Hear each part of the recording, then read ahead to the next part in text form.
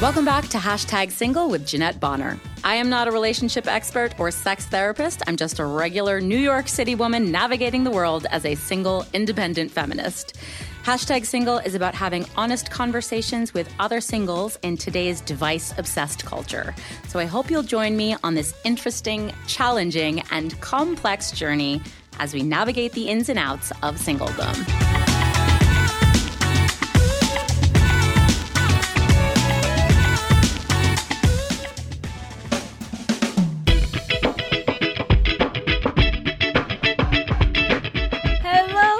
Singles, welcome back to Hashtag Single with moi, Jeanette, your host. Thank you for joining us today. This is episode number 2 of February of this year, and if you've been playing along, you know that we are having a single man drought. So while I wait for my single lady guests to find men to join them, I'm switching things up a little bit this year to invite other podcasters in the single and dating sphere to come on over to my side of the pool, so to speak, and have a little chat.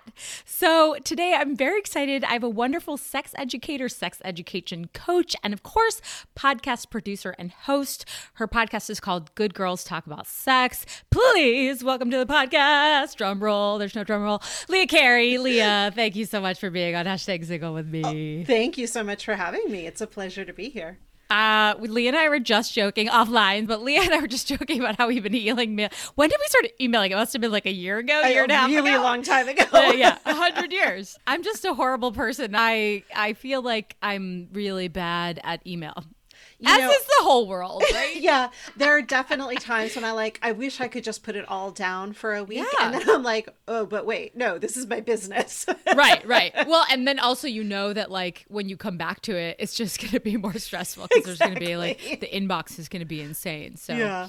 Anyway, you're here. I'm so excited to have you. As we always start on the podcast, I'm going to introduce you to our listeners, if I may. So I've cobbled together a little bio from the very trusty internet. Feel free to correct me after I finish it. All right. Leah Carey is a transformational workshop leader, author, speaker, life coach, and sex educator.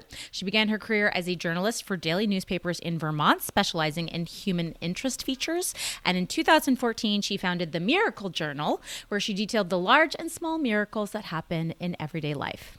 In 2018, she became a sexual communication coach to engage a broader conversation with the community on contemporary issues around sex and society. She has been published in books, magazines, medical journals, and speaks frequently at groups and conferences, and is the author of 2 books, You Are Not Alone, Stories from the Front Lines of Womanhood, and Transforming Your Body Image, A Journey to Loving Your Body. Anything you want to add to that? Did I get it right? Yeah, that's amazing. More than most people say. I'm a pretty good internet stalker, I'm not going to lie. Yeah, and today I am the host of the podcast Good Girls Talk About Sex. Yes. Let's start at the top. I'm so excited to have you on as both a sex educator and a podcast host because I love having that conversation. But I want to learn about you. So talk to me about when you decided to follow this path, this journey from journalist to sex educator. How'd you got there, and like what specifically drew you to sex education? Yeah, it was a not at all planned or prescribed kind of Love path those. at Yeah. all. I grew up in a home where there was a lot of confusion and gross stuff, if I could just like say it simply, around sex. And so I was extremely sexually repressed up into my early 40s.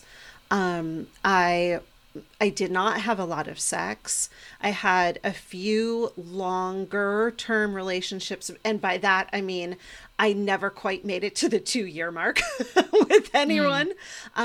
Apparently 2 years is about my limit for tolerating bullshit.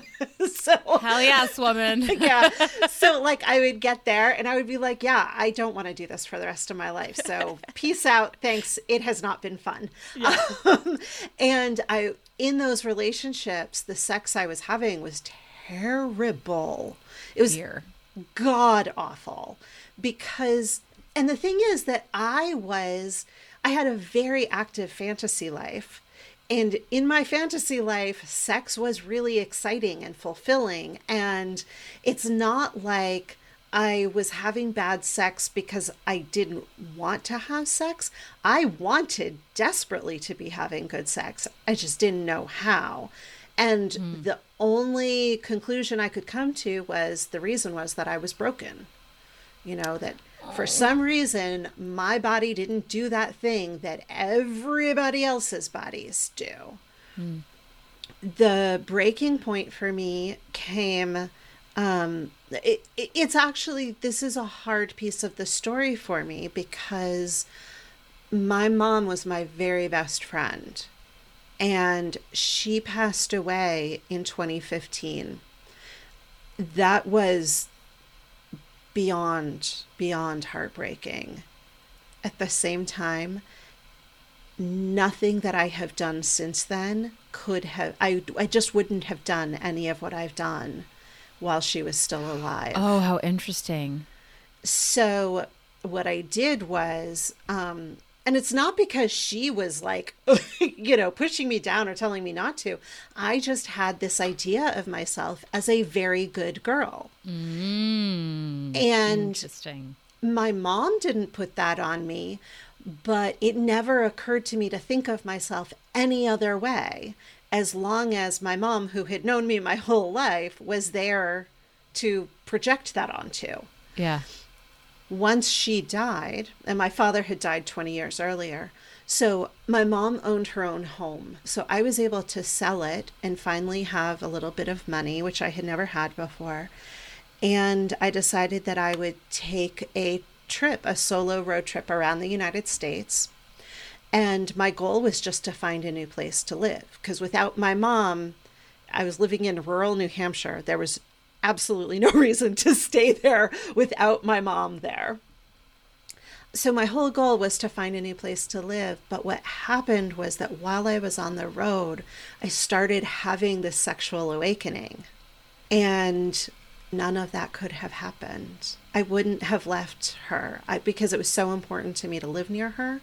I would not have left New Hampshire. I definitely would not have gone to see a tantric massage sex worker. I definitely would not have, gone onto Craigslist and set up dates with people in cities. I did a whole lot of different things that I never would have done as long as I was still seeing myself through the eyes of this good girl persona that, for whatever reason, my mom's had anchored for me. That's fascinating. I feel like I've witnessed that story in different iterations. Maybe I've heard, sort of hearsay, or I'm trying to think if I'd heard it directly on the podcast or not, but this liberation of women when they become divorced or when they go to college, for example. It's sort of like, I don't want to call it like a sexual rebellion, but if you can sort of release that albatross a little bit of the identity that we see ourselves in or we carve ourselves in from a young age. Yeah. I don't know. There's like a permission of like, what do I want? If I don't have to follow the rules of society, what if I like women? Or what if I want to shave my head? Or what if I don't want to work a full-time job? I feel like women often get trapped in these roles that we've been structured into, socialized into based on our family or our upbringing or our rearing or whatnot. And at some points there's like a crack and then you're just like liberated, know? I mean, how interesting that your grief and your freedom are paired in the same package. Yeah. I would do anything to have my mom back.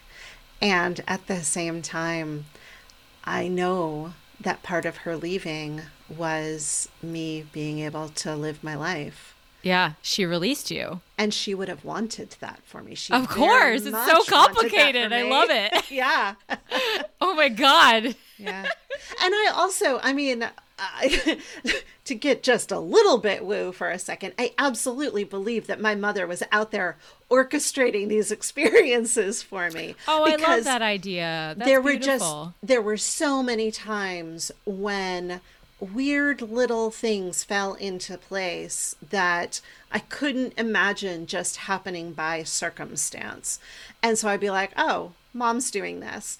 And while my mother would have been totally freaked out by the idea of me doing some of the things that I did while she was alive, I definitely think that she was out there wherever she is cheering me on.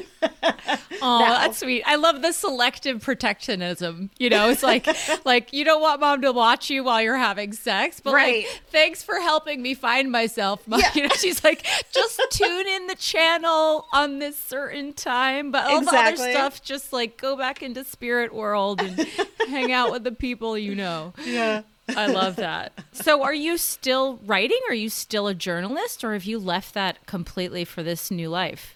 I have left journalism. That was a really great experience for me. I worked for the newspaper for 8-ish years. And that helped me to develop a really good understanding of how to talk to people about hard things. Most specifically, when my mom died, we had an extremely difficult experience with hospice. And when I went back to work after she had passed away, and I, had my bereavement time, and I went back and I went to my editor and I was like, I want to burn this shit to the ground.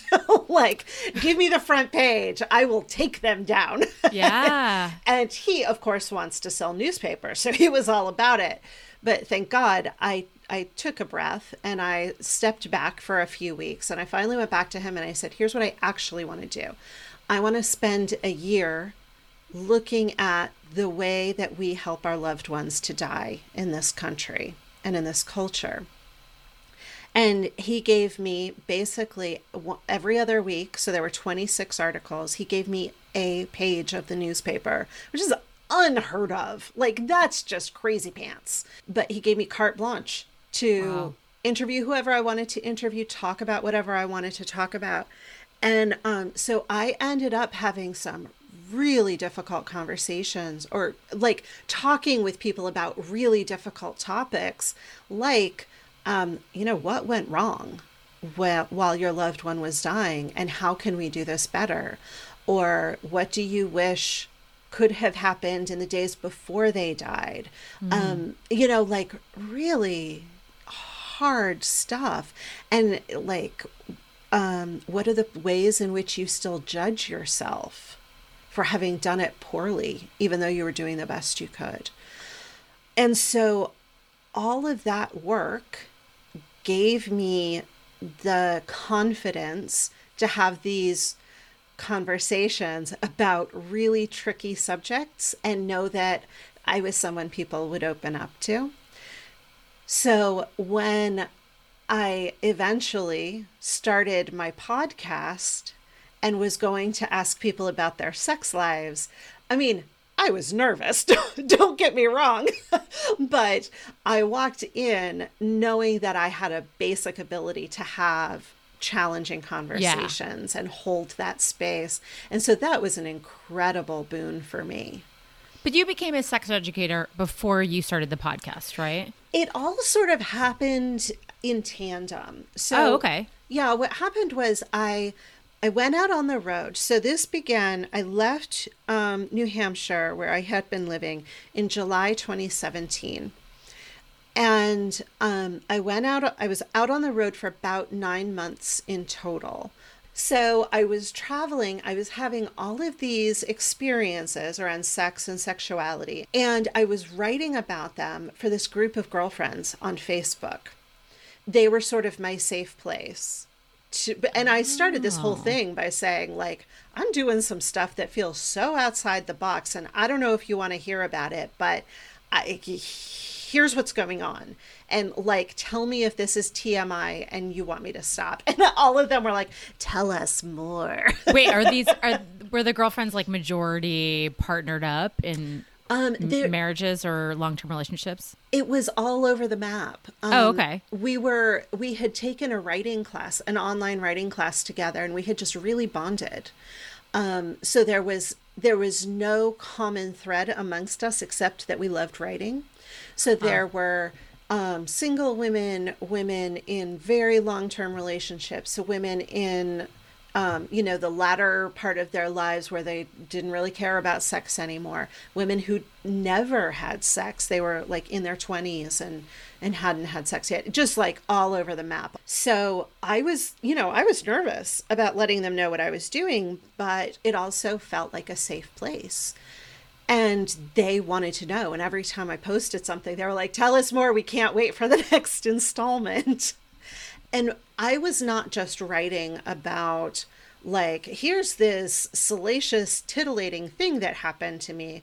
I was writing about, like, here is this thing that happened, and here are all of my feelings about it. Mm-hmm. Like, here's what I learned. Here's the myths that I just broke for myself. Here's the hard stuff that came up for me. Here are the places where I still need to heal. And in watching me go through that, these women started writing back to me and saying, first of all, thank you for helping me to unlearn things that I learned in the same fucked up ways you did. Here's what I'm taking away from what you're writing, but also here are the experiences I've had in the past, and here are the questions I have.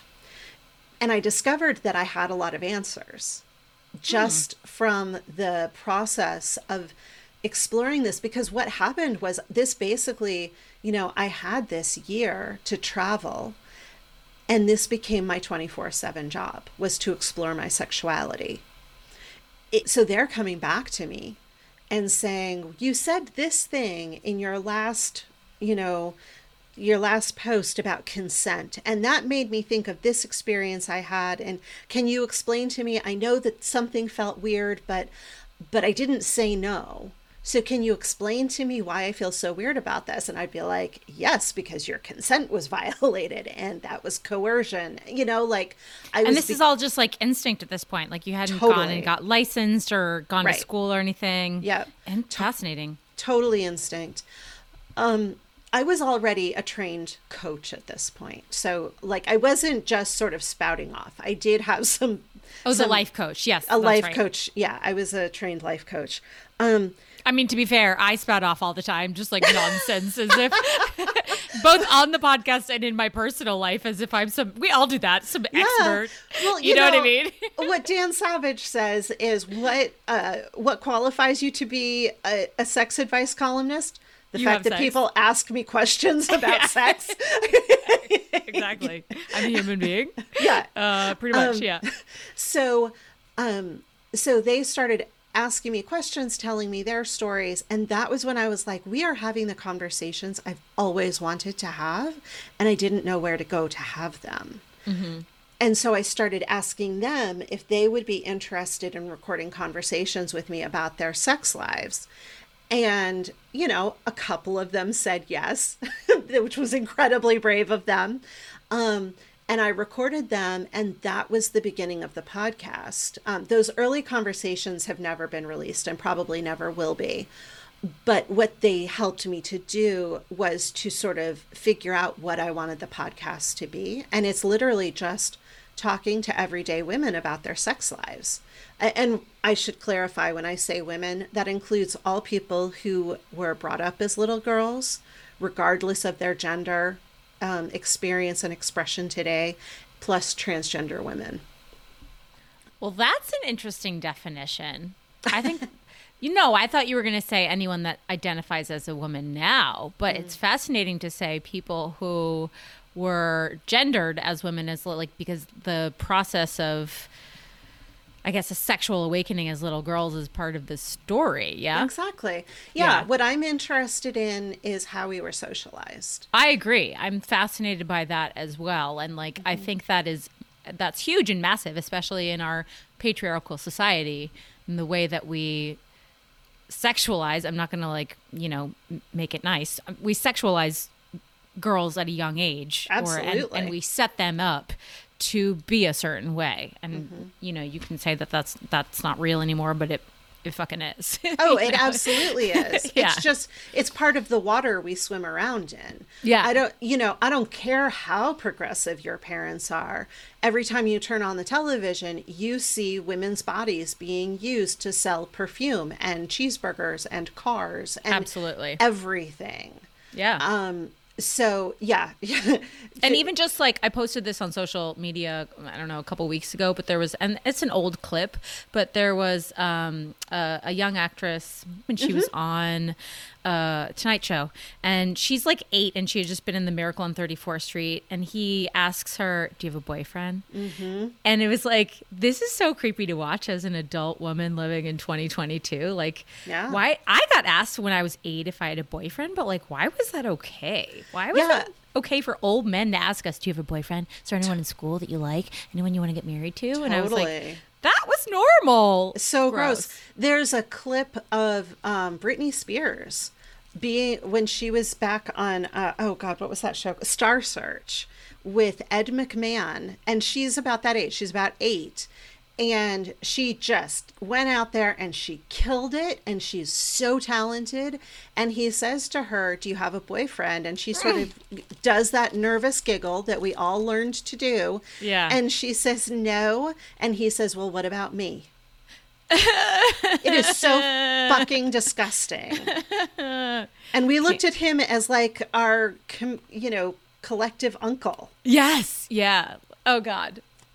Anyway, so I think that's really interesting that you invite that conversation as part of your exploration on the podcast. I think that's very needed, and I think that's very unique too. But I think you and I have some overlap just in general. Like, one of the things I love about your podcast is that when you speak to your guests about their sexual experiences, you're like coming from a place of non-judgment and curiosity about people's sexual development and their sexual awakening. And that's not dissimilar to #single, in that when I'm talking to other singles, I come in with absolutely no agenda and just try to hear their story, woman to woman, about their dating lives, why they're single, their thoughts around being single, like their journey to where they're at in their lives right now. So, I just want to use the podcast. I'm sure you're in a similar place, to connect other women over a shared experience, in the hopes that I can create a community around a rather isolating time in people's lives. So kudos to you for opening up the door to conversations around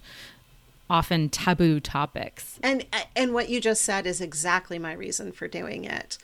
I spent so much of my life, literally 4 decades, thinking that I was broken and I was completely alone, and that I was the only woman in the world who was having these experiences or these feelings, because I was watching all these other women, and social media has made it even worse. And it becomes very hard to know what's real and what's not. But if all you do is see what's on the surface, then you're going to believe you are literally the only person who's going through this experience. And my greatest joy is when somebody gets back to me, like listens to the podcast, and then emails me and said, "I thought I was the only one who experienced it, but your guest just told my story." That's wild. Yeah. That's like, I mean, it's not wild that like 2 people would have the same experience, but it's wild to me that like everyone seems to have a similar experience of, oh, it's only me. And even though we our logical brains somehow know that can't be true, but our inner emotional lives or our ego or what is constantly telling us, no, it's literally just you. You're the weirdo.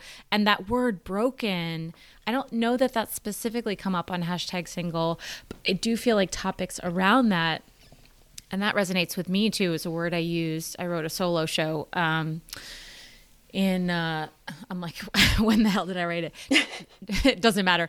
I wrote a solo show called Love Guts High School, about a high school crush on a really good friend, almost quasi best friend, that I lost my virginity to, and it became this like obsessive, imbalanced relationship, very damaging. And I believed that he didn't want to date me, and then I couldn't get past him and have a real relationship because I was broken. That's a word I use in my show. And I believe that. I thought there was something wrong with me. Like I had either, I don't know, I couldn't figure out like, well, is it me as a human being that is not desirable or likable or relationship worthy? Yeah. I mean, for me, the broken showed up as not having sensation during sex. You know, I feel like that's super common with women. It's so common. Oh my God, it's Yeah. so common because so, all right, everybody who's listening who believes that you are broken because you're not having sensation during sex, here's what's going on. Hear me when I say this. You are not broken. You are not having the kind of sex that is right for your body. You are probably having sex that the other person or other people want to have because it's right for their bodies, and you have been socialized to take care of everyone else before you even think about yourself. And what happens when we go into the bedroom is we go through the motions of taking care of the other person. We don't get satisfaction, but then because they're satisfied, the interaction ends. This is not you being broken.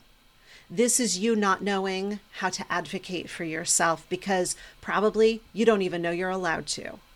Yes. I mean, we can say it 8,000 times a day, and I feel like it would take 400 years for that to really seep into society. Like truly, you know, it's just, I'm hearing echoes of stories I've heard told to me on this podcast. I feel like it is, I don't know. It's our messed up, like I said, patriarchal society that makes women believe they come second, and internalizes that information in a way that doesn't allow them pleasure or. Yeah, and you know, another thing that happens is that I'm going to talk about a heterosexual interaction here for a second. When a man thinks that he's a really good dude. When he has this concept of himself as, I'm a really good lover and I really take care of my woman. One of the ways that shows up is him saying to her, they get into a sexy situation and he says to her, hey baby, what do you want? And the woman's brain goes into freeze because, first of all, she doesn't know how to answer in a way that she thinks will please him. Because even though he's asking her what she wants, she is still thinking about how to give him what he wants. So she's going to ask for something that she knows will please him. And second of all, what he's really usually asking is, what thing can I do to you and to your body for, the next 2 to 3 minutes before we get down to doing what I want to do? And there's a huge disconnect there because the way that and here I'm going to use some really broad generalizations. So this is not true for everyone, but when we're talking at a more societal level, the male turn-on cycle happens really fast. They see something and they go, oh, I want that. And they go about getting it. The female turn-on cycle happens much slower. Right. And it's like climbing a hill. While his is a spike, hers is climbing a gentle hill. And so that turn-on cycle never has an opportunity to kick into gear when we're following the male turn-on cycle, where he says, I see your breasts, I want you, here we go having sex, what do you want? Okay, I will, flick your nipples for 90 seconds and then I'll pound you. The woman's turn-on cycle in general needs to feel connected, to have the conversation that helps her to feel really, held and seen by her lover. There are lots of different ways that can manifest for different people. Every person has their own version of this. But in general, when the guy says, what do you want? What can I give you? The answer is we need to go back an hour and sit down and have dinner Right. and get really connected. That's what I need. But I don't know how to say that So what I'm going to say is flick my nipples. Yeah, right. You know what I was thinking about the other day? How in high school, like you'd lie on the couch with someone and watch a movie, and because you haven't gotten to like that next step yet, you would spend hours, or at least I would spend hours, like Yep. I'm saying we, but he would spend hours just tracing my belly button. Yep. Because it was sort of like a, can we go there? Can I go lower? But it'd take like 30 minutes for him to work up the nerve, you know? And I was like, but it was kind of nice to just have someone like stroke your lower belly for 30 minutes. You know, I haven't had that kind of sex in years. And the reason is because once we cross that threshold, once we have sex, the assumption becomes that anytime we touch each other, we're going to have sex. Yes. As opposed to when we touch each other, it's for the sake of touching each other. Yeah. And exploring each other's bodies and having that connection. And then sometimes that may lead to sex, but it doesn't have to. It's not a requirement. It's not an expectation. It should literally never be an expectation, because that's not consent. That's not how consent works. Consent is ongoing, meaning in this moment, I am choosing to do this thing. It's not, I'm going to lay back and wait for this to be over. That's not consent. 100%. Just because you didn't say no doesn't mean that you said yes. And I hear from so many women who are like, well, I mean, what happened to me wasn't assault. It's not like I said no. And I'm like, okay, so walk me through what happened. Well, he asked and I said no, and he went back to kissing me, and he asked and I said no, and he went back to kissing me, and he asked, and I was like, well, I guess we might as well. Yeah, that's not fucking consent. That's coercion. Yes. Yeah, I love that you delineate that on your podcast, because I don't think that is a word that people, you know, it's not just like as black and white and as yes or no. It's a spectrum. And the word coercion is very interesting because it's very much aligned with power and authority. And it's not like coercion like violence and assault. Coercion can be emotional. Totally. You know, but we don't talk about that. Yeah, coercion is mostly emotional because it's playing on all of your insecurities. And we have been brought up to believe that if we give in, then that's on us. As opposed to sometimes it feels safer to give in. You know, I know that if I upset him, again, I'm talking in heterosexual terms. This can happen in relationships of varying gender makeups. But, you know, I'm afraid that if I upset my partner, they're going to sulk and they're, you know, they're going to be in a bad mood and bitchy to me for the next 2 days. I don't want that. It's easier to just give them 10 minutes of my body. Yeah. Well, okay. Yeah, I mean, and I'm not saying that that's a bad thing to do. I have done that many, many, many times in my life, but that's not sex. That's just laying back and sort of being a masturbation tool, you know? I had an experience during my time on the road. So I forget, I think I was 42 at the time or 43. And I had an experience where I laid in bed naked with this man. And I had said to him, I'm trying to relearn how to do all these things. And he was very open to that. He was very generous. And I said, I don't want to do anything until I'm really ready to do it. And he said, of course, that's what consent means. And I'm like, but I'm afraid that I'm going to, like, you're going to get bored or you're going to be upset. And he's like, no, this is what consent means. We wait until you're ready. And if you're never ready, that's okay too. Oh my God. He said that to you? Yes. And why did you not lock him down? What the hell? I've never had a man say that to me, literally ever. I know. That's amazing. And that was when I realized that I don't think I had ever actually said yes to sex before. Like a real full-throated, heartfelt yes. No, I don't think I have either. Yeah, I had well, I mean, not a million, but I had a lot of experience of not saying no, or saying yes through coercion, or saying yes because I didn't want to upset the other person, or any of 100 other reasons. But had I ever actually said, oh my God, come here, I want you now? Maybe once. Right. Yeah, and I think we kind of trick ourselves into, like just thinking through this and talking with you now, I think about the ways that I tell myself I'm in power, or I tell myself it was my choice, but maybe really it wasn't. or like my version of what I think is in power is still wrapped up in the act of pleasing a man, which I think is sort of embedded in my personality. And I can only attribute that to the way I was socialized. I can't say it's a logical choice, but that I do that. So who knows? I mean, we're all growing. We're trying. Exactly. We are all doing the best we know with how to do in the moment. Yeah.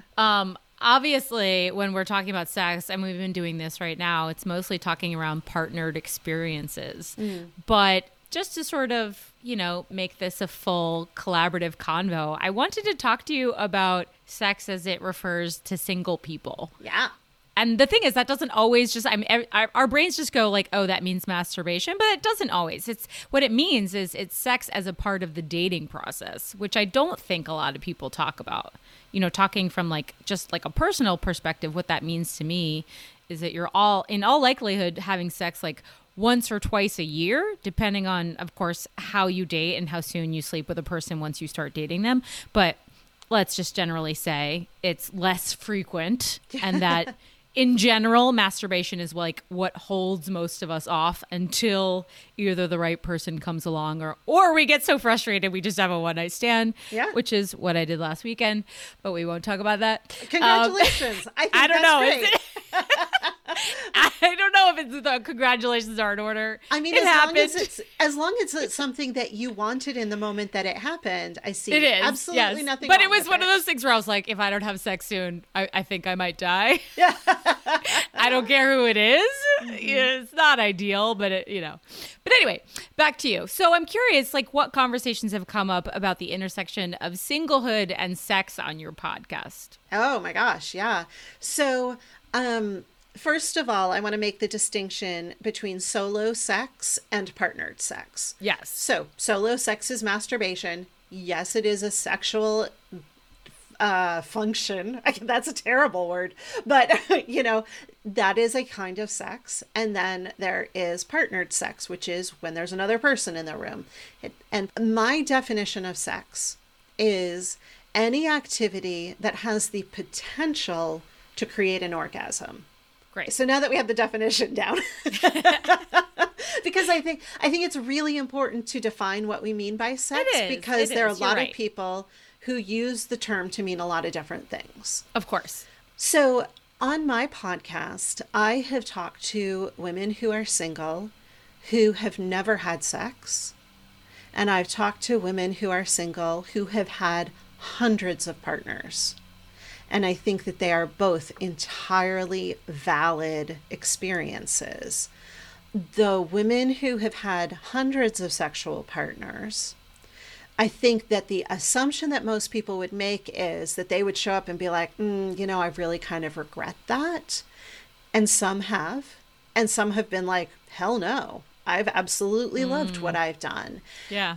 And so I think it's so important to recognize that the choices that you have made for your body are nobody else's freaking business. And there's no reason to judge them. They are the decisions that you've made. Like you said, you had sex last weekend. It sounds like it was a one-night stand. I see no judgment in that, because you're getting your emotional needs met in some places. But if you're single and you're not getting your touch needs met, that can actually legitimately lead to some emotional and mental misfires. Are you familiar with the concept of touch deprivation? Or absolutely. Yeah. So when you're single, if you're not having your touch needs met, and this has gotten so much worse during the pandemic, that can lead you to depression or things that look like depression, anxiety, things that look like anxiety, sleep disturbances. There are lots of negative consequences of not getting our touch needs met. So if the way that you get your touch needs met is by going out and having a one night stand, I hope that you'll have some conversations around, sexual safety and your turn-ons and turn-offs so that you're having sex you want to have. Right. But I think that going out and having sex just because you feel like you need to have sex is actually a really good, important thing to do. I agree. I mean, like I said, I laugh about it because was it the sex of my dreams? No, but Sure. You're right. I decided this is something I want. Like it was on my terms. There was no coercion. It was my suggestion to go home with him. I was like all very much like, I've picked you. I've decided we are doing this tonight. And I agree. Like I just, it did feel like scratch an itch. Like that's a horrible analogy, but like, it did satisfy something on some level of like, I just needed naked time. Yes. I just needed to feel desired. I'm good for another 6 months. Yeah, you know what I mean? Exactly. And even if you were only good for another 2 days, that would be okay too. Right. And if listeners have just heard me say, I hope you have some conversations about turn-ons and turn-offs, there's actually a conversation rubric that can be really helpful called STARS. And yes, tell us more. Okay. I'm intrigued. I will give you a link to an episode of my podcast where we talk about this. It is 5 letters, STARS, and they each stand for a portion of this conversation to have. The first S stands for STI status, making sure that the person who you are about to hook up with, that you know their status and they know your status and you're both comfortable. That does not mean that if somebody says, I have herpes or I have HIV or any of those things, that they are automatically off the table. But it does mean that you need to have informed consent about what you're getting into and vice versa. And you need to know what the safety protocols are for you to maintain your health the way that you want to. So that's the first S. The T stands for turn-ons. What will make this a really enjoyable, fulfilling experience for you? In general, if you're having sex with somebody, they want you to have a good time. Like, usually, they're not just there to get their rocks off. They want you to have a good time too, because it's more fun for them. Yeah. So if you can talk about your turn-ons and what makes you really excited, what will get you juiced up and ready to go, that's going to make it better for both of you.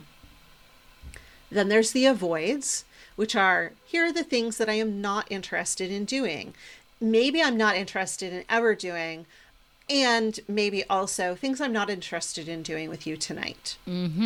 So for instance, there's the distinction being, and I'll use myself as an example, there are things that I will do with people who I'm comfortable with, but I will not do with somebody who I've just met. Right. So something like spanking or, more aggressive kinds of touch. That is something that I leave for people who know my body, who I feel absolutely safe with.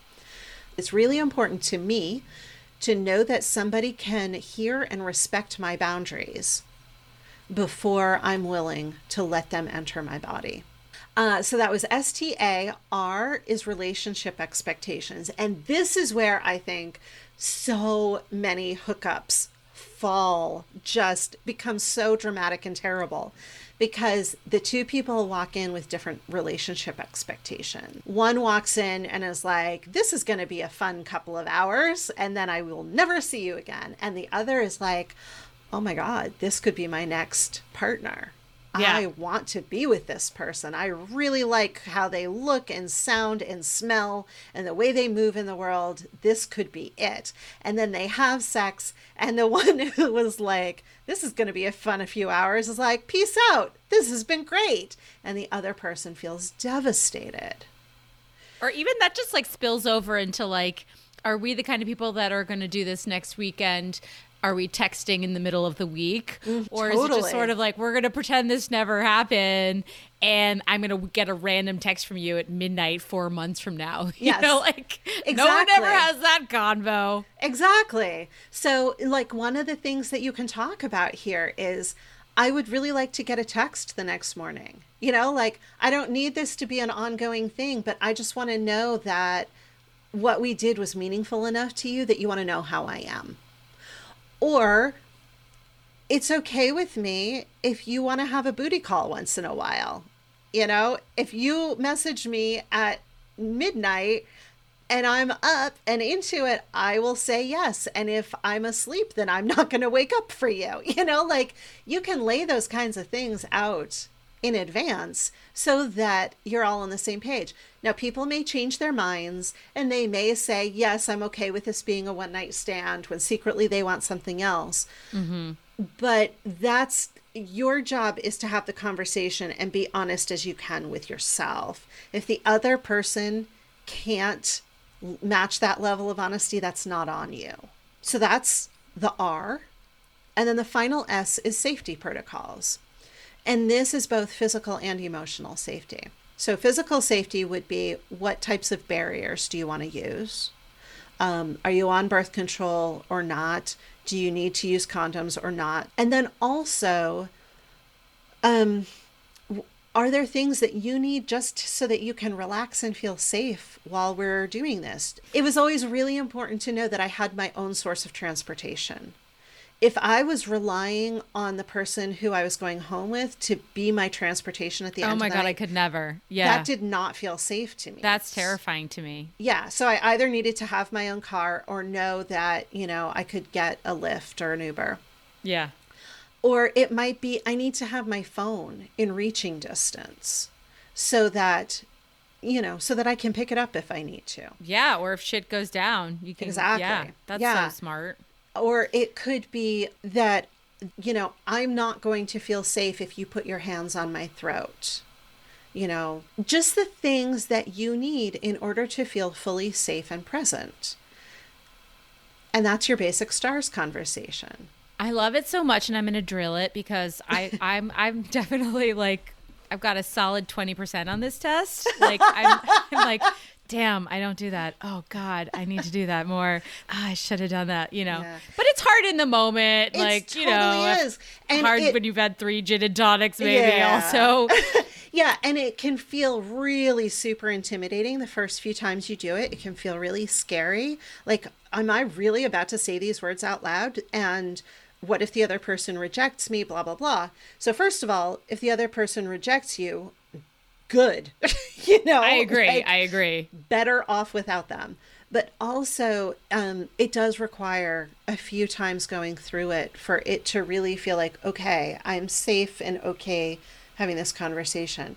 The first time I encountered this was in a class. The woman who created this particular rubric, her name is Dr. Eveline Dacker, and I actually took a class with her where we broke up into small groups to practice each of the different 5 pieces, and we got to turn-ons, and I was so the idea of speaking out loud that I actually had turn-ons and that I was going to admit what they were, I started bawling so hard I couldn't speak. Mm. So if this sounds really scary to you, you're not alone. And you can do it. If people want to reach out to me, I'm happy to set up a coaching session where this is all that we do, is talk through this. Oh, that's great. Thank you, Leah. That's amazing. Yeah, absolutely. Because it's so important. It is so important. And it not only is it important for your physical, mental, and emotional safety that night, but it makes a world of difference in terms of your feeling of agency and your ability to walk in the world and know that, like, I'm taking care of myself. Yeah, I agree. That's a really big thing. So beautiful. Before we close out the episode, I just want to hear from you on like a personal level. Yeah. Like, what are some of your favorite episodes? What are you most proud of the conversations that's come up in the podcast? What are the episodes that come to mind when you want to tell a new person about your podcast, what are the things and the stories and the moments that have brought you joy? Oh my God. It's like asking me to choose my favorite child. First thing that comes to mind. Like, don't judge it. First thing that comes to mind. So there are a couple. One is with a woman named Michelle. She's actually one of only 2 people I've ever invited back because I want to tell a new story every time. But Michelle showed up early on. And I believe that the title of her episode was, oh God, what was it? A tingling in my nether regions or something like that. Amazing. She's so funny. And she was really dealing with the fact that she had seen herself as a lesbian for basically her whole life. And suddenly she was attracted to a man. And what the fuck did that mean? Yeah. And what was she going to do with that? And how was she going to handle that? And so at the end of that episode, I was like, oh my God, Michelle, first of all, you're hilarious and I want to talk to you more. But you need to come back and let us know what happens. And so I said, let's touch base again in a year. It ended up being 2 years because COVID. But just recently, I released the follow-up to that episode where she talks about how the reason that she hadn't been having fulfilling sex was that she was having the wrong kind of sex for her body. She is still a lesbian. Well, actually, that's maybe not exactly true. She now identifies as a kind of mostly lesbian with some bisexual tendencies. And she's like, I'm a 70-30 lesbian. I love it. Exactly. And she's having a different kind of sex. And I'm not going to tell you what it is because you should listen to the episode. Stay tuned. I know. Definitely send me the link. Okay. I'm happy to link that up for you guys in our episode notes, in the episode description. If you're intrigued about this topic and this conversation and you want to hear more, I would be happy to make that easy for people to get to. Yeah. Anything else you want to share before we close this out? There are people, I know your podcast is primarily for single people. And I think the one thing that we did not hit on today is body image. And that's a really important issue for people who are in the dating world and fearing that they may not be acceptable or might not be desirable. I'm not going to go into the whole explanation of this, but you can find it on my Instagram and in my own podcast, many conversations about this. There are people who want to love you in exactly the body you're in today. Not 10 or 15 or 30 pounds from now, not a facelift from now, not a vaginal rejuvenation from now. There are people who want to love you exactly as you are today. And the reason that you're not seeing them is because you've got your blinders on. You believe that they don't exist, or you believe that they would never see you or love you. But I can guarantee you, regardless of the size or shape of your body, regardless of your gender, expression or presentation, regardless of your kinks, there are people who want to love you. And so what you need to do is show up so that they can see you and find you.